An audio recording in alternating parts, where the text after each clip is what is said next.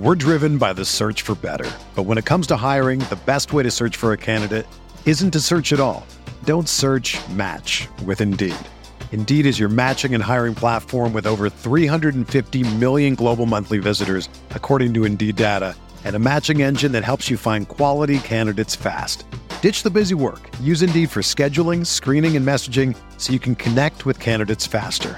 Leveraging over 140 million qualifications and preferences every day, Indeed's matching engine is constantly learning from your preferences, so the more you use Indeed, the better it gets.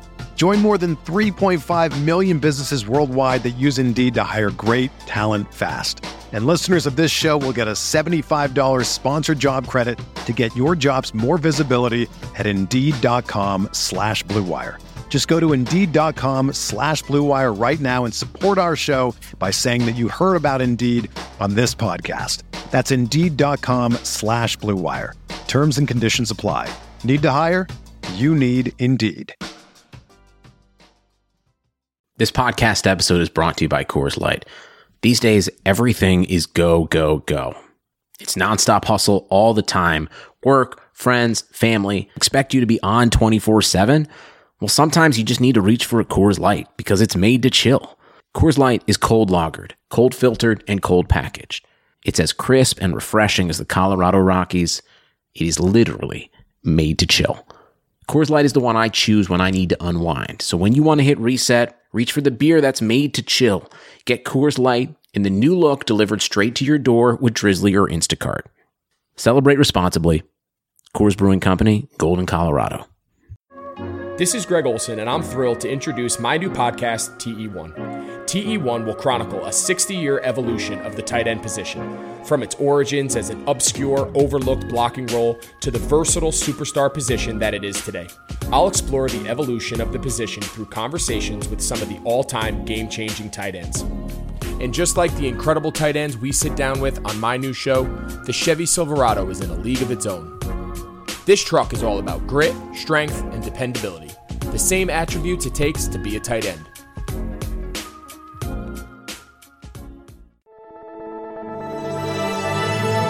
Blue Wire.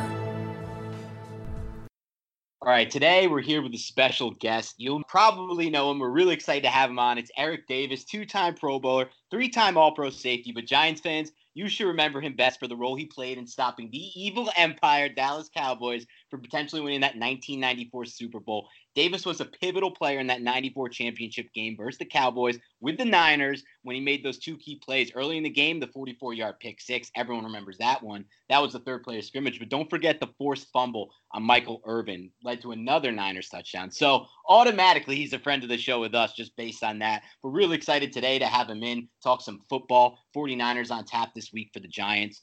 Eric, co-host of the Believe Network podcast. He's also founder of the Athlete Brand Guard brand. So let's get into that first. Eric, tell us a little bit about your work with the Believe Network and with Athlete Brand Guard. Yeah. Well, I'm sure we'll get into the Believe Network and Believe in 49ers more as we talk football, because that's what that's all about. But Athlete Brand Guard is something that I'm a part of. I'm really proud of. And it's something that's just moving forward every single day. There's something that happens to an athlete that affects their career. Now, we always think of pro careers, but realize that every student athlete is going to be a professional something one day. You got to get a job. So you're going to, at some point, be a professional getting paid to do that job. And the things you do as a student athlete, male or female, they can follow you throughout life. And that's what Athlete Brand Guard is about. It's about teaching athletes, young athletes, parents, coaches, life skills, sports etiquette, decision making. That's what Athlete Brand Guard was put together. Myself and Mark Watts, we put years of time into this. We've dealt with academia. We put together this core curriculum that can be presented in a face-to-face lecture in front of coaches, teams, parents, athletes, from, as I said, from the student athlete, middle school, up to professionals. And the goal of it is to get guys to understand, men and women to understand that as a professional athlete, as an amateur athlete, you are in a reality television show. And the things that you do, unlike the Kardashians, is going to get cut off. But as you know, the camera gets cut off for the Kardashians. As an athlete, the camera's never cut off. So you live this all the time because every person has a cell phone now. Everyone's a reporter. Everyone can talk about the things that you do, and they affect you throughout life. So it's about understanding the dynamics of where you are, how to deal with the media, how to take advantage of the fact that these young athletes that are going to be able to make money off of their images down the road. That's about to become a rule here. So how do you take advantage of the position that you're in? Not only if you become an athlete, a professional athlete, but as a student athlete, taking advantage of the situation, the people that you can meet, the everything that's being afforded to you in that time. We want to make certain that you understand that, use it wisely, and set yourself up for success in the future. So you can go to athletebrandguard.com and get more details on it. But it is something that I think that the parents of athletes, coaches, administrators, and that's who we're dealing with at all level, from middle school to colleges. We're already involved with them, dealing with them. And it's all about understanding, as I said, the landscape that you're in and how to be successful in it. Now let's talk some football. All right, Eric, let's talk some football. I like that, though. I mean, it really is important for all of these young kids growing up to understand that your brand is extremely important to who you are and who you are going to be, and how people perceive you, fortunately or unfortunately, depending on how you want to look at it, makes a big difference in this world. So, but let's talk some football, and I want to start with the offensive side of the ball for the Giants against the defensive side of the ball for the 49ers. So the Giants so far have kept things very simple for second-year quarterback Daniel Jones in his first two games. It's in a new system, his third in 3 years now for Jones. It's been a lot of slant flat combos, a lot of the quick game stuff. So assuming we'll see more of that Sunday, how does that style of offense fit up against what Robert Saleh likes to do on the defensive side of the ball? Well, what Robert's going to try and do is utilize his front four and try to make someone get the ball out. That's what he wants to do. And I think that's actually the type of offense that you want to run against them. If a quarterback's going to hold on to the ball, he's going to get his ear hole smashed a lot. That's how that team, even with the injuries, they're designed to get to the quarterback with their bigs up front. So getting the ball out and having the easy reads, getting the ball out quickly and making them tackle on the back end of it is actually an effective way to attack the defense. Eric, Jones has notoriously found considerably more success against man coverages than zone thus far in his career. It's kind of like night and day, I guess you could say. But the 49ers, I know they do a lot of zone, but what do you expect? How do you think Robert Saleh will call the back end of this defense since there are so many injuries on the front end of the defense with Nick Bosa, Dee Ford, and Solomon Thomas? Well, I think he's going to have to play more man coverage because I think, you know what, let me put it this way. It's going to be how the reserves get pressure. Saleh wants to play combination coverages in the back end. It's rare that they play man-to-man across the board. He will mix up his scheme to where, you know, half of the field, half of the rotation is man, half of the rotation is zone. He does a lot more of that because the DBs that he has, they are trained to trigger and read coverages and read schemes. So that's what he's doing. That's what he likes to do. I think he's going to have to play a little bit more man coverage to help create some pressure if he's not getting it from the reserves that are going to come in. But with that being said, you guys just called it. We can all see it that Jones is he has a little bit more difficulty reading zone defenses. Actually, every quarterback does, but especially young quarterbacks. We all know that young quarterbacks are going to have a hard time trying to figure out the combination coverages and things like that. So you make them have to make those decisions. I think Saleh is going to do that still. You just look at it until someone shows you that the league is really a copycat league. Until someone shows you that they can effectively beat the things that have given them trouble in the past, until they show you that they've gotten over that hurdle, you're going to see it again, man. It's like when a guy gets called a fumbler. That's the worst thing you want to be when you're running back, because now everybody is going to try. You fumble because everybody is now trying to make you fumble because you're labeled a fumbler. So if you're labeled as a quarterback that has difficulty with zone coverages, you're going to see him. So I expect Saleh to do that. And the only thing that'll make him change, I believe, is if they're just simply getting no pressure out of their front. And that's really what this defense is designed to do. That's why the 49ers have 179 defensive linemen. Now let's take a quick break to hear a word from our lovely sponsors here at Blue Wire. Visa knows the local businesses are the heartbeat of our communities. Whether they're our corner stores, our coffee spots, or our favorite shops, local businesses have always been there for us. They remember our orders. They call us by name, always giving back, making a difference, and going that extra mile to support us and our community. And right now, more than ever, local businesses need our support. So, now it's time for us to return the favor. The next time you go shopping, make the choice to shop at local businesses and look for the contactless symbol and tap to pay with a contactless Visa to help support your community. Because where and how you shop matters. Visa, everywhere you want to be. Official partner of the NFL. Even though sports had a break, your business didn't. You have to keep moving, and that makes hiring more important than ever. Indeed is here to help. Indeed.com is the #1 job site in the world because Indeed gets you the best people fast. Unlike other sites, Indeed gives you full control and payment flexibility over your hiring. You only pay for what you need.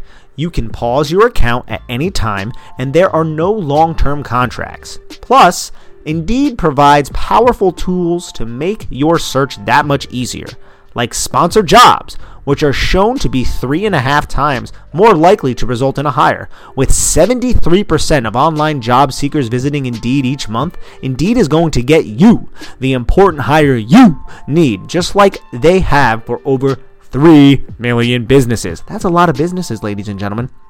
Right now, Indeed is offering our listeners free $75 credit to boost your job post, which means more quality candidates will see it fast.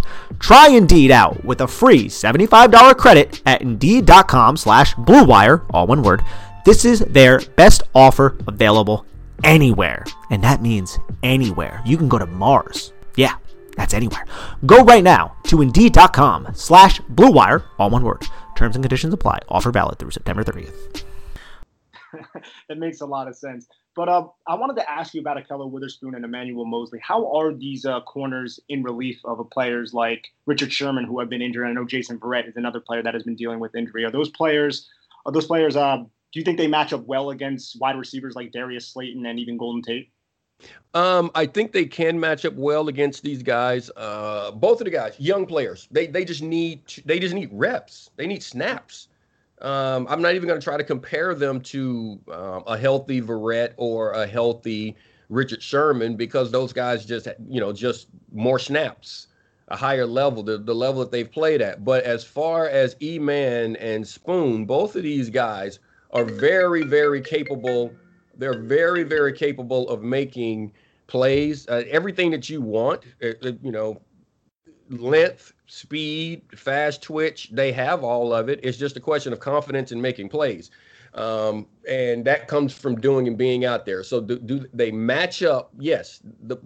As far as their playmaking ability outside of the numbers, yes, they are capable of doing that. But now we've already discussed the fact that this isn't a matchup defense. Right. So they're really not going against these wide receivers. They're more so manning the guy within their area.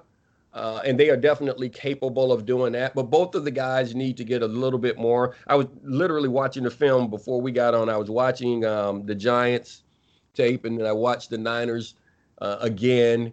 And there are just things on there where you see both Witherspoon and E-Man. You see times where the recognition is a little slower. That's the difference between those veteran guys and the younger players. They figure it out, but you're half step behind. So the play that you could have made turns into a good play instead of a great play, or the play that could have been a good play turns into a not so good play because you're a step behind. That's where they are right now. But I personally think that they're going to grow into being pretty good players. I think both of them have the talent to do it. It's just a question of their heads. And we've all seen that. You know, when a guy gets in his head, the ability doesn't matter if you're confused about what it is you're doing, and you're worried about making a mistake. And that's where I think they both are right now. The ability is there, but they're so concerned with not making a mistake. Sometimes it prevents them from making the play. So that's what you have to take advantage of if you're the Giants. You have to take advantage of that youth. Yeah, there's no doubt about it. I think it resonates. That last point especially resonates really well with Giants fans, because last year they had a first-round pick in there, DeAndre Baker, who obviously has had some off-field concerns, is no longer with the team, but he was a guy who pretty much dominated SEC play and man covered for 2 straight seasons, and then was lost out there because he was overthinking it, and it was a complicated defense using a lot of pattern match and different coverages that he just wasn't used to and wasn't ready to play. And it seemed like, and you could tell his confidence went down. The Giants have a lot of young guys back there, but then you watch James Bradberry, the guy they brought in from Carolina, and he's out there playing some of the best football, I think, in the league right now. So it just shows the difference with a player who's confident versus a player who's kind of still second-guessing himself. But I wanted to Bradberry's a good player, too. I like Bradberry. Oh, yeah. Very good player. I was shocked that Carolina let him go. He was a bit surprising, because it's not like Carolina has the best secondary over there without him. No, and I personally think I thought Bradberry was one of the better corners that they've had there in Carolina, hell, since I was there. So I was shocked that one happened. You're right, and it's not like that they're lighting it up right now. But oh well, that's the Giants' game. Yep, nature of the business, and the Giants really needed him, especially after Baker. But I want to touch on something you mentioned earlier when it comes to, you get this reputation. Daniel Jones has this reputation right now as a fumbling quarterback, and I think teams have taken advantage of that. He's had really a record number of fumbles. Obviously, he's a young quarterback, and the fumbles, by the way, carried over from Duke. It wasn't an issue there. But overall, my question for you would be, from what you've seen so far, again, 15th career start, 3 different systems the last 3 years, do you see a potential franchise quarterback in Jones long-term, or do you see some drawbacks that might lead the Giants to maybe want to go in a different direction there? Well, is he capable of making plays? He's mobile enough. He's shown poise. You watch him stand in the pocket. He can throw the deep comebacks. He can push the ball down the field, get it where it needs to be. I think it's important to be able to push the ball down the field, because the rules allow you now to have free game in the middle of the field. You can't touch anyone without it being a penalty. So you need a quarterback that can push it down the field. That he can do. He's mobile enough. You have to be mobile. Defensive linemen are just too fast now. So you have to be able to avoid the rush. You can't expect your offensive line to hold up and take care of a statue in the middle of the pocket anymore. He has that. He lost his running back, but he'll be back. He has a running back behind him. So all the things that he needs to be successful, he has. Because remember, everyone always talks about this franchise quarterback. Does the guy have the ability to be a franchise quarterback? That's based on what's around him. Does the organization Is the organization smart enough to put the pieces together in time enough for him to be successful? That's the issue. It's not Daniel Jones. Is he talented enough to play quarterback in the NFL? Yes, we see that. Success is not based on his talent. Success is based on the other individuals living up to their obligation. Because understand this, as a player, there are only 2 things that matter. Not my love for the game. The game doesn't love you back, so it doesn't matter how much you love it. The only thing that matters is commitment and obligation. And by obligation, you have to understand that I am obligated to do my job at the absolute highest level, so that the person next to me, the other 10 guys in the huddle, are not wasting energy worrying about whether or not I can do my job, and it takes away from theirs. So you're obligated to put in that time. Doesn't matter how you feel, doesn't matter what you think, doesn't matter if the wife is mad at you, if the dog bit you, if you hate the coach, if the fans are booing, it doesn't matter. Doesn't matter if you don't like your contract. You are obligated when you cross that line to do your job. And the only other thing that matters is commitment. Are you committed enough to put in the time to put in the effort, to watch the film, to lift the weights, to do the studying, to deal with the critiquing from the coaches and the pressure from the press and all these things? Are you committed enough to put in and live through all of that and fight through all of that hard enough so that you can live up and establish live up to the obligation and establish the standard that's necessary to win? So so it's not just Daniel Jones. He has to live up to his obligation. He has the talent to do it. Are you going to put other guys around me as a player with that mindset to be able to accomplish that? That's how you win. The everyone always thinks it's about a new head coach.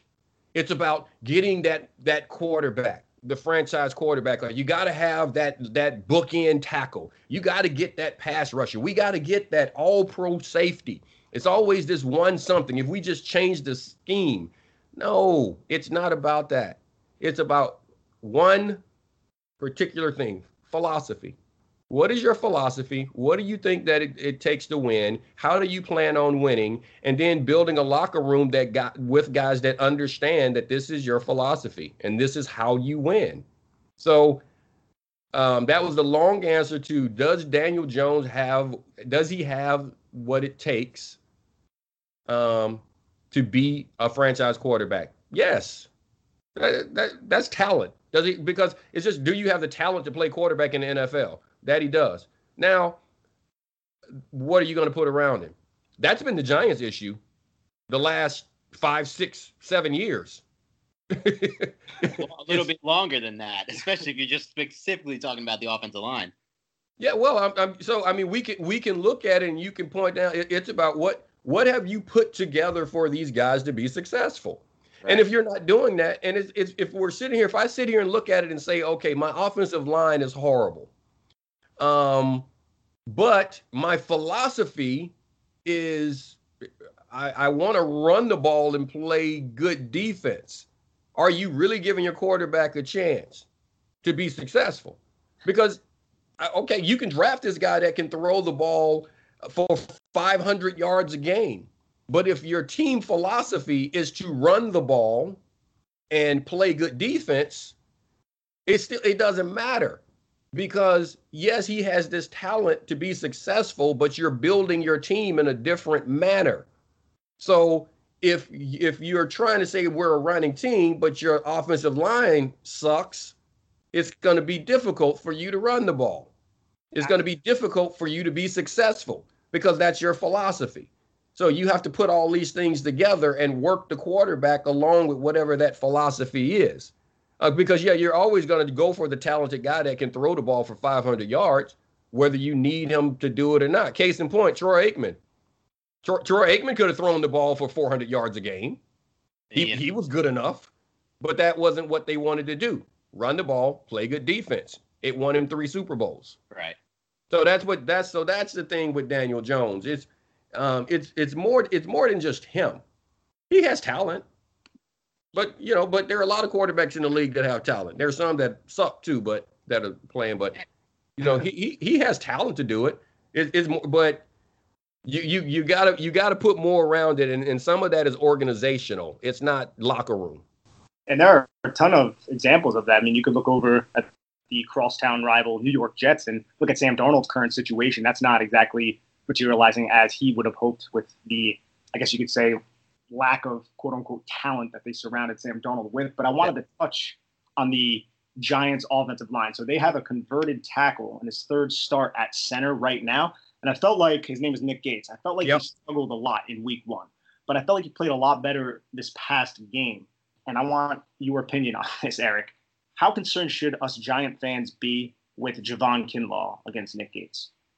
Well, Kinlaw is he's a very powerful man. He's a powerful man, heavy hands.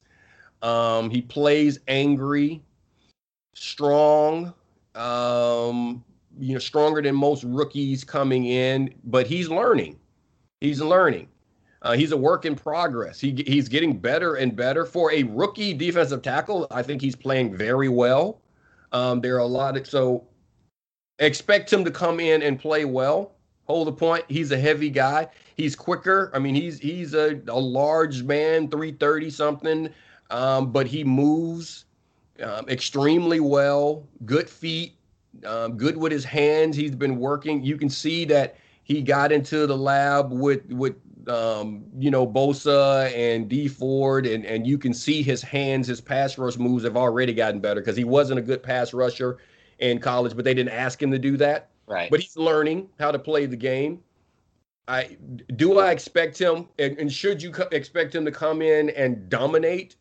No, he's not about to come in and be Warren Sapp this week, or Reggie White, or Bryant Young, for that matter, that was with the 49ers. He's not going to come in and be that guy.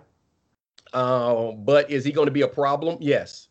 He's a hard man to move, and he's been playing well. So when you get he and Daniel Jones in there, I'm expecting Armstead to move around a little bit more. I would expect Saleh to try to take advantage of some of that, because like we all know, when you get someone shifting positions, and we know the easiest way to hit the quarterback in the beak is right through the A gaps. So that center is gonna get attacked. And don't be shocked. Like I said, they're gonna have to create pressure. I kind of see them utilizing their linebackers that are very good. I kind of see them utilizing those guys on some of those A gap, B gap blitzes this week. Speaking of those linebackers, I know you said, don't expect Kinlaw to come in and be Warren Sapp, but one player I think Giants fans should expect to come in and be that difference-making, game-changing player. And it's a funny player with us, because Giants fans on Twitter always have this long-time joke with me, because it was a player I thought was really one of the most underrated prospects in the draft class. I was stunned that the Giants really seemed to have no interest in him, and they always bring it back to me because I act like he was God's gift in that draft, and that's Fred Warner, who, the steady drumbeat came with him at first. Oh, he's just this great coverage linebacker with a lot of athleticism, the next level type of player the Giants don't even consider in the drafts, it seems like, over the last 10 years. And now it seems like he's taking that next step toward being even more than just that coverage athletic linebacker at the second level. From what I'm hearing, he's really becoming that elite second level defender right now. Are you seeing that as well out of Fred Warner? Hey, man, he's a damn dude. I've seen it from day one. Yeah. Fred Warner, I say it all the time. My saying for him, my expression for him is that Fred Warner hunts wisely. That's all I ever say. He hunts wisely. He's always out there. He's one of those sharks, and they have some sharks on that defense. They're always searching for a meal, but he doesn't waste energy. He shows up. He diagnoses things. He shows up in big play mode. He does all the little things, that obligation I was talking about earlier. He understands that I have a job to do, and he's going to do his job all the time, but he expects to make the big play. He works himself into position, and he's that way every single day. That's the way he approaches the game, so it's not a shock to him to be in position to finish. He expects to finish and make the big plays. And yes, he has kind of morphed into one of those guys, because you look at him and he's a long guy, and people don't consider, you look at him and coming out, I'm sure they were like, well, this guy can't be a middle backer. He's not a thumper. He doesn't have that thick body type like that. The game has changed tremendously, and he's stronger and stouter than anyone gave him credit for. But with all that range, that length, he's able to make plays in the passing game that a whole lot of guys can't make. I mean, this guy can cover receivers that DBs have problems with down the field, but that length helps him out tremendously with his understanding of the defense and where he needs to be and where the holes are. So yeah, I'm a big Fred Warner fan.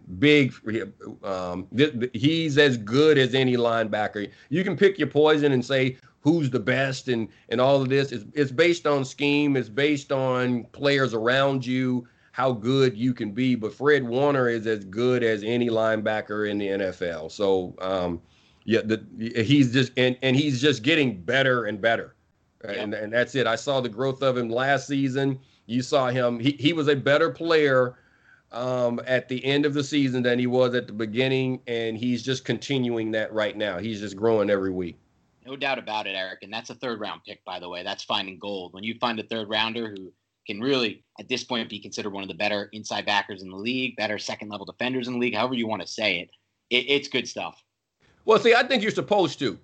See, I think it's funny how people look at that. See, first rounders, second rounders, third rounders. Anyone you draft in the first, second, or third round, you're expecting them to be a starter. That's the way I see it. Now, that third rounder, you expect him to he probably has to work himself into it, but you have the talent. You have the talent to be a starter. Now, I'm never shocked about that. And the Niners their defenses have been pretty good because they've been able to do that. Most of the time they're okay with their first, second, or third rounders when they go defense. Offense, they have a problem. But defensively, they've been pretty good at it. So I was expecting Fred to be in the lineup. You never expect anyone to be this good unless they are, Nick Bosa. He's the number 2 pick of the draft. Everybody was like, oh, my goodness, he's this, he's that. I was like, well, guys, he was the number 2 pick of the draft. He's supposed to be that good. Yeah. I wasn't shocked by it. Now, Kittle, you draft a guy in the 5th round, you're not expecting him to be an all-pro. They got lucky there. And that's why I said I don't give everyone wants to give John Lynch and Kyle Shanahan credit for that. I'm like, I don't give them credit for that. They got lucky. I give them, but Fred Warner, that's who we're talking about. I gave them credit for Fred Warner because I said Fred Warner is a guy you drafted. You expected him to be a starter. You thought that you saw high-end potential, and you were right. So right. That's how teams get good. You got to be right on those third rounders. I want to transition to the 49ers offense. I mean, there's a lot of hype about Nick Mullins in the offseason, and there were rumors about maybe potentially traded, things of that nature. I wanted to ask you, what should Giant fans expect differently from what the 49ers typically usually do with Jimmy Garoppolo when Nick Mullins is the one under center? Nothing. And I'm hoping that you don't see much change in it. Kyle is going to run his offense. He's going to try to get the ball out quickly.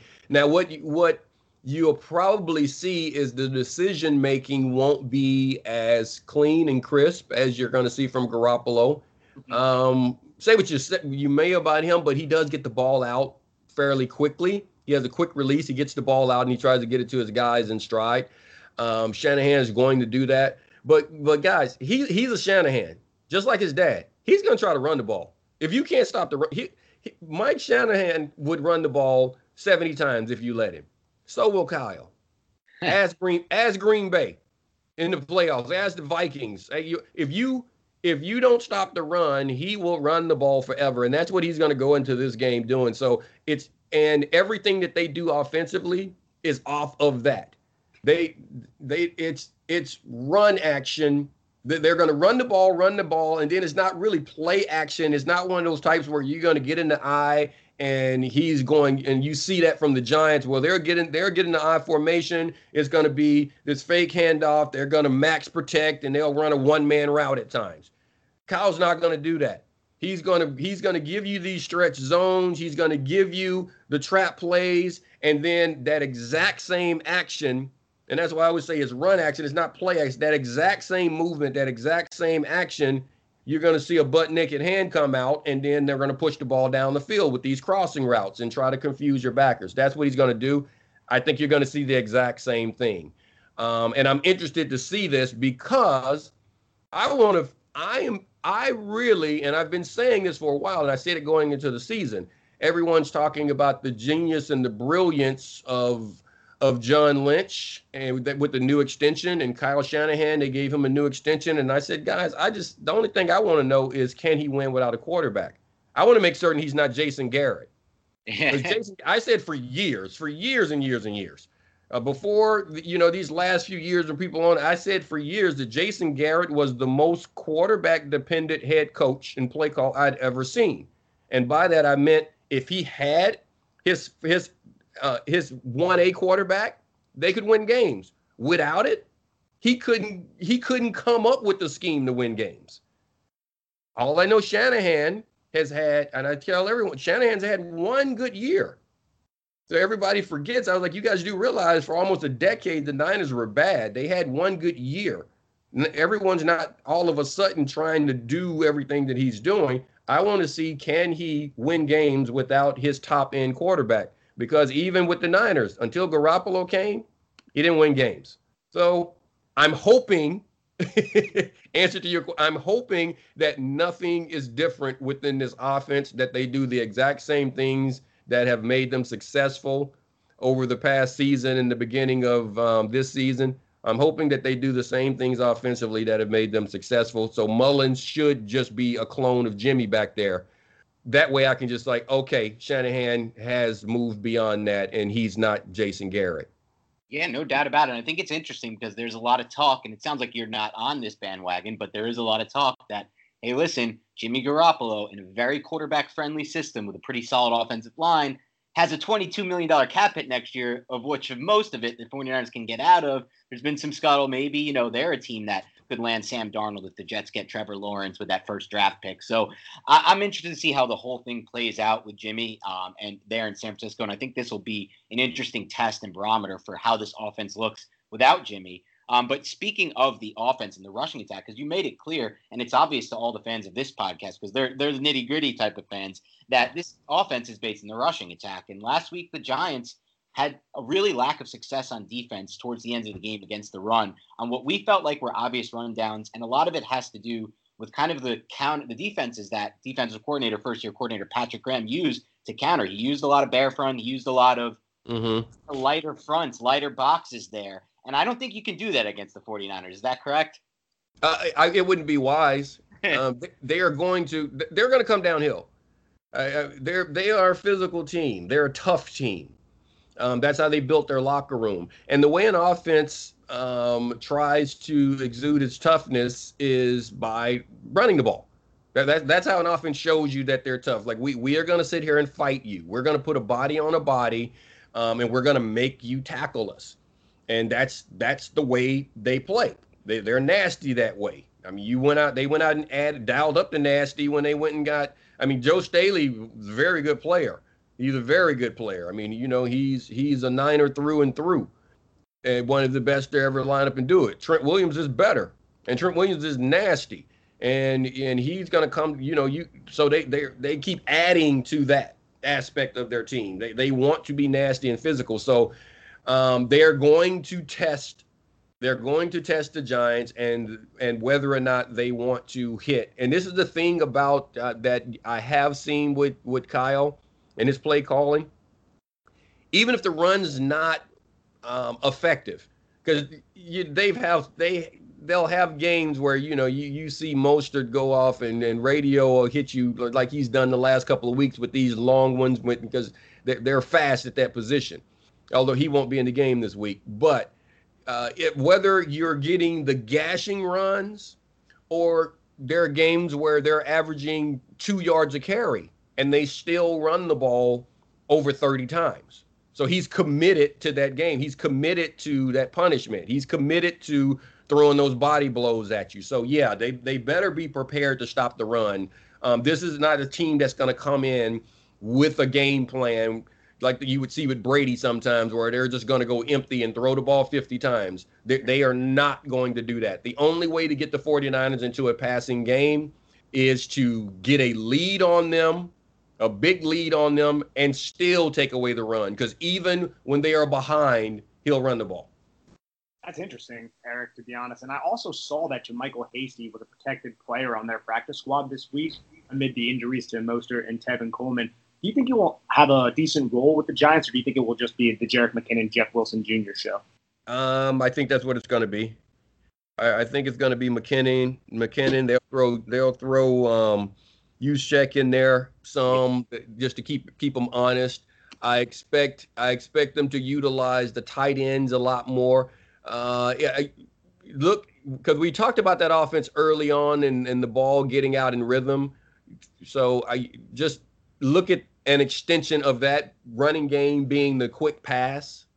I think that's what they're going to do. So you'll probably see more screens and some of those to the tight ends. You're gonna see a lot more of the jet sweeps and things like that to get the ball out. on the edges. I do believe you'll see a lot more of that. I don't think they're going to really look into getting too many different guys into the mix at the running back other than the guys that you already mentioned.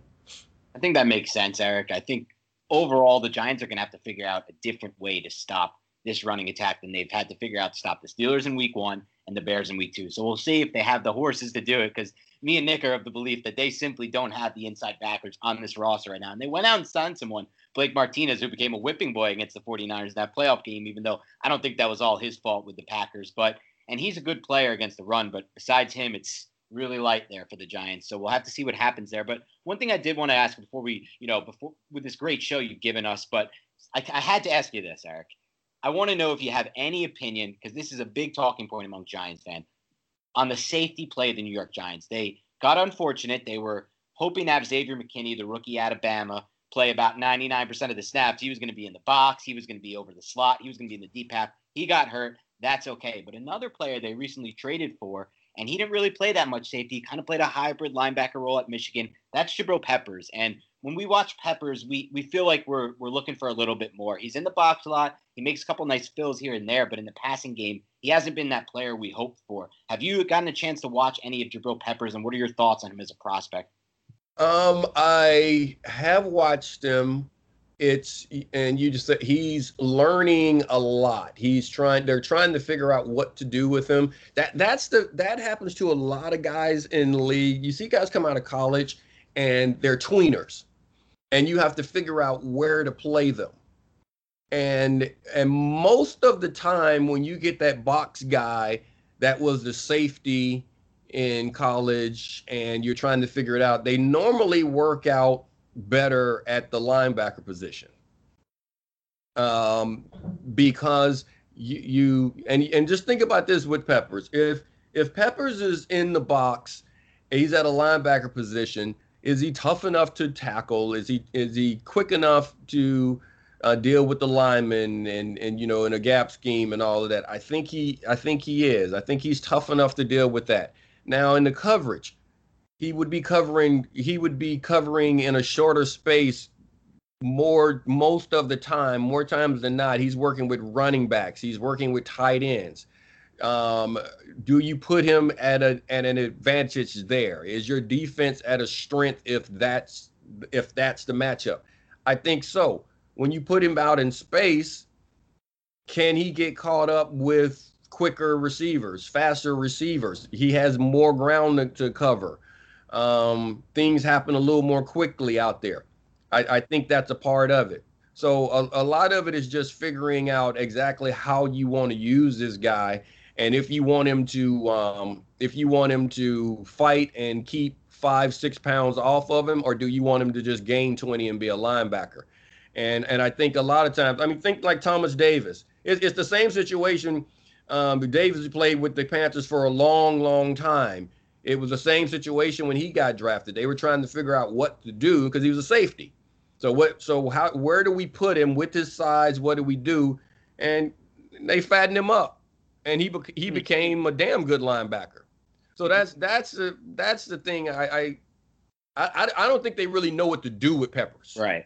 And that's the issue. When you are a tweener, it's really hard, because when they think in the league, if they think you're a jack of all trades, then they never think you are anything, which means they never build around that, and they never give you an opportunity to reach your full potential when you don't have that label.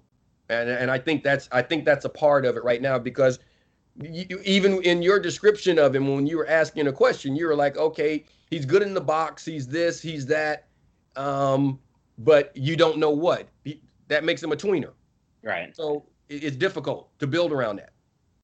Yeah, no doubt. We really want to thank you, Eric, for coming on, taking your time to come on this podcast and talk some shop with us. But I have one more question that I have to ask. Okay. And that is, what was it like having Pete Carroll as your defensive coordinator in San Francisco? It was great. Pete Carroll's one of the best. He's one of the best teachers I ever had. I don't know if I want to call him 1 or 1A, because I had two very, very good defensive back coaches, that Ray Rhodes and Pete Carroll, guys that taught me. Because even when Pete was my coordinator, he was really a DB coach. He loves DBs, loves. And Pete, I'll put it to you this way. Pete made me a better player. He honed in, locked in, and got me to see and lock in on what I was really good at. Because we were just talking about Peppers and being a tweener. The thing about playing in the NFL, whatever your job is, you have to be efficient at everything that your job requires you to do. You have to be able to do everything. If you're a DB, you got to be able to play man coverage. You got to play zone coverage. You have to be able to tackle. You have to be able to understand schemes. You have to be able to play bump and run. You have to be able to play in space. Now, those are the things that you are required to do to even make the league. Now, the last, you got to be great at something. That's how you have a career, and you're not just a player bouncing around, because everybody, go back to Peppers, everyone has talent. Daniel Jones, we were talking about that. Everyone has talent to do their job, but you got to be great at something to last and have a career, to be one of those lock-in guys where you're a core guy. You have to do that. Now, the more things that you are special at, the more you that's when you become the all-pro. That's when you become the Pro Bowler. And Pete was able to get me. He is really good at getting a player to visualize what he can be great at. And he will have you focus on that and work at that at a level to where you get comfortable, and because he's comfortable with you making mistakes in other areas. It's like, I want you to do this. And there would be days where he would just tell Eric, this is all I want you to think about. There would be weeks where he would hand me film, and this is all, where he would have special cut-ups. All I want you to do is look at this guy when he's in the slot and his releases, and that's all I want you to focus on, not allowing this person to do this. And you get so comfortable doing it that the game slows down to a point. I don't know if you guys have seen The Matrix. And if so, I've seen that movie too many times, probably like 25 times. But at the end of it, when all of a sudden Neo realizes that he's in the Matrix and he starts to see everything and the numbers all start to flow and everything slows down, that last fight scene, Pete told me that the game will, when you get comfortable, that the game will eventually do that. And I'm not lying. It happened. I remember standing in front of Jerry Rice one day at practice, and I had gotten so comfortable and focused on what I needed to do my job that it was just faceless number 80 over in front of me. And when the ball snapped, it was like in the Matrix. It was like I was fighting Mr. Smith and everything was in slow motion. And that's what Pete is capable of doing. He's that good a coach where he can sit down and get guys to understand this is what you do. And there are very few coaches that are that way, where they can teach you the techniques. Ray Rhodes was that way with me and taught me the basics, but Pete took a good player and made him an all-pro. He taught me how to get to the next level with the foundation that I had been given. And I am a big Pete Carroll fan as far as his coaching technique, his philosophy, his mindset on getting players to be their best. And he does it in an individual way, because I tell people all the time, I watch Richard Sherman and the 49ers defense. That's what they're running. The solid runs Pete Carroll's defense. I was Richard Sherman in his defense, but the way he taught Sherm, and I remember when Sherm just got drafted and Pete and I were talking about it, and he was like, I think this guy's going to be a good one. He was like, he shouldn't be with this body type. And he was like, but I keep throwing it at him and he keeps getting it. Now, the way Sherm plays, his run out style, it was different from the way Pete taught me how to utilize my skill set, because different body type. Height, range, foot quickness, hips, all these, it's different. But that's what he knows how to get a player to utilize his own special gifts to be great at something. And as I said, the more things you can be great at, that's when you become the Pro Bowler, the All Pro, the champs. That's how you do those things. And he's good at identifying guys that have certain things and getting them to see it. So as you can tell, I'm a big Pete Carroll fan when it comes to teaching, because that's what coaching is. Coaching is teaching. Yes. And he's a really good teacher and communicator. And no doubt, Eric. And I think the key thing you said is coaching is teaching. And I feel like too many times over the most recent years, the Giants have had a coach who maybe wasn't the best teacher. They brought him in for different reasons. They liked the scheme McAdoo brought in that they thought helped Eli along the way. They liked the same type of idea with Shermer. But from what we've seen so far, and the reason why Nick and I are both a little bit higher than consensus on Joe Judge is he's a teacher first. And that's most important, I think, for the coaches. So thanks again for coming on this podcast, Eric. It was really awesome to have you on and talk football. You got in the nitty-gritty of it, the X's and O's, the stuff that we love here. So before you jump off today, tell everyone where, again, they can find your podcast on the Believe Network, what's it called, every way to download it, and then also tell us anything else you want to shout out before you jump off. All right, Believe in 49ers. That's what it's called. It's on the Believe Podcast Network, BLEAV. That's what it is, but it's called Believe in 49ers. Now, of course, we talk 49ers, but we talk all football. We talk the league. We talk about everyone, not just their opponents. We play the hits. So whatever's happening in the league, we talk about it and we discuss it. But of course, it's Niner centric. But you will know that you'll get an opportunity to hear about the things, and we kind of do it. And I tend to do it in a different manner.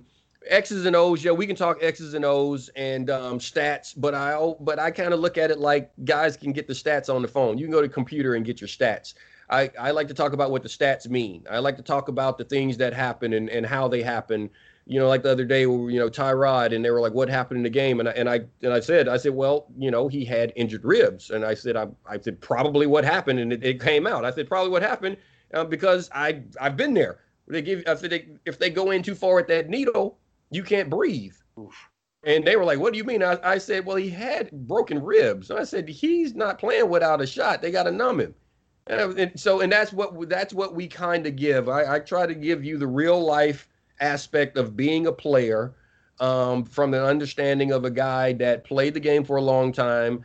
I've broadcast the game a long time, but when I was a player, I also used to sit in. I had the luxury of sitting in with the ownership group. I had owners that I was friends with that wanted me to understand the business, so I understand the business part of it and the front office part of it. And we try to give you that insight. That's what we do on Believe in 49ers, on the Believe Network. Anywhere you listen to your podcast, you can get it. Wherever they're listening to you, they can pick us up. We're on all the platforms. Download it. I appreciate it. Just download it, subscribe, do whatever, listen to it. We try to keep it interactive that way. And that's what I got going on, and again, check out athletebrandguard.com. Anyone that has an athlete, a youngster in their life, and remember, this is about life skills. That's what we're really teaching.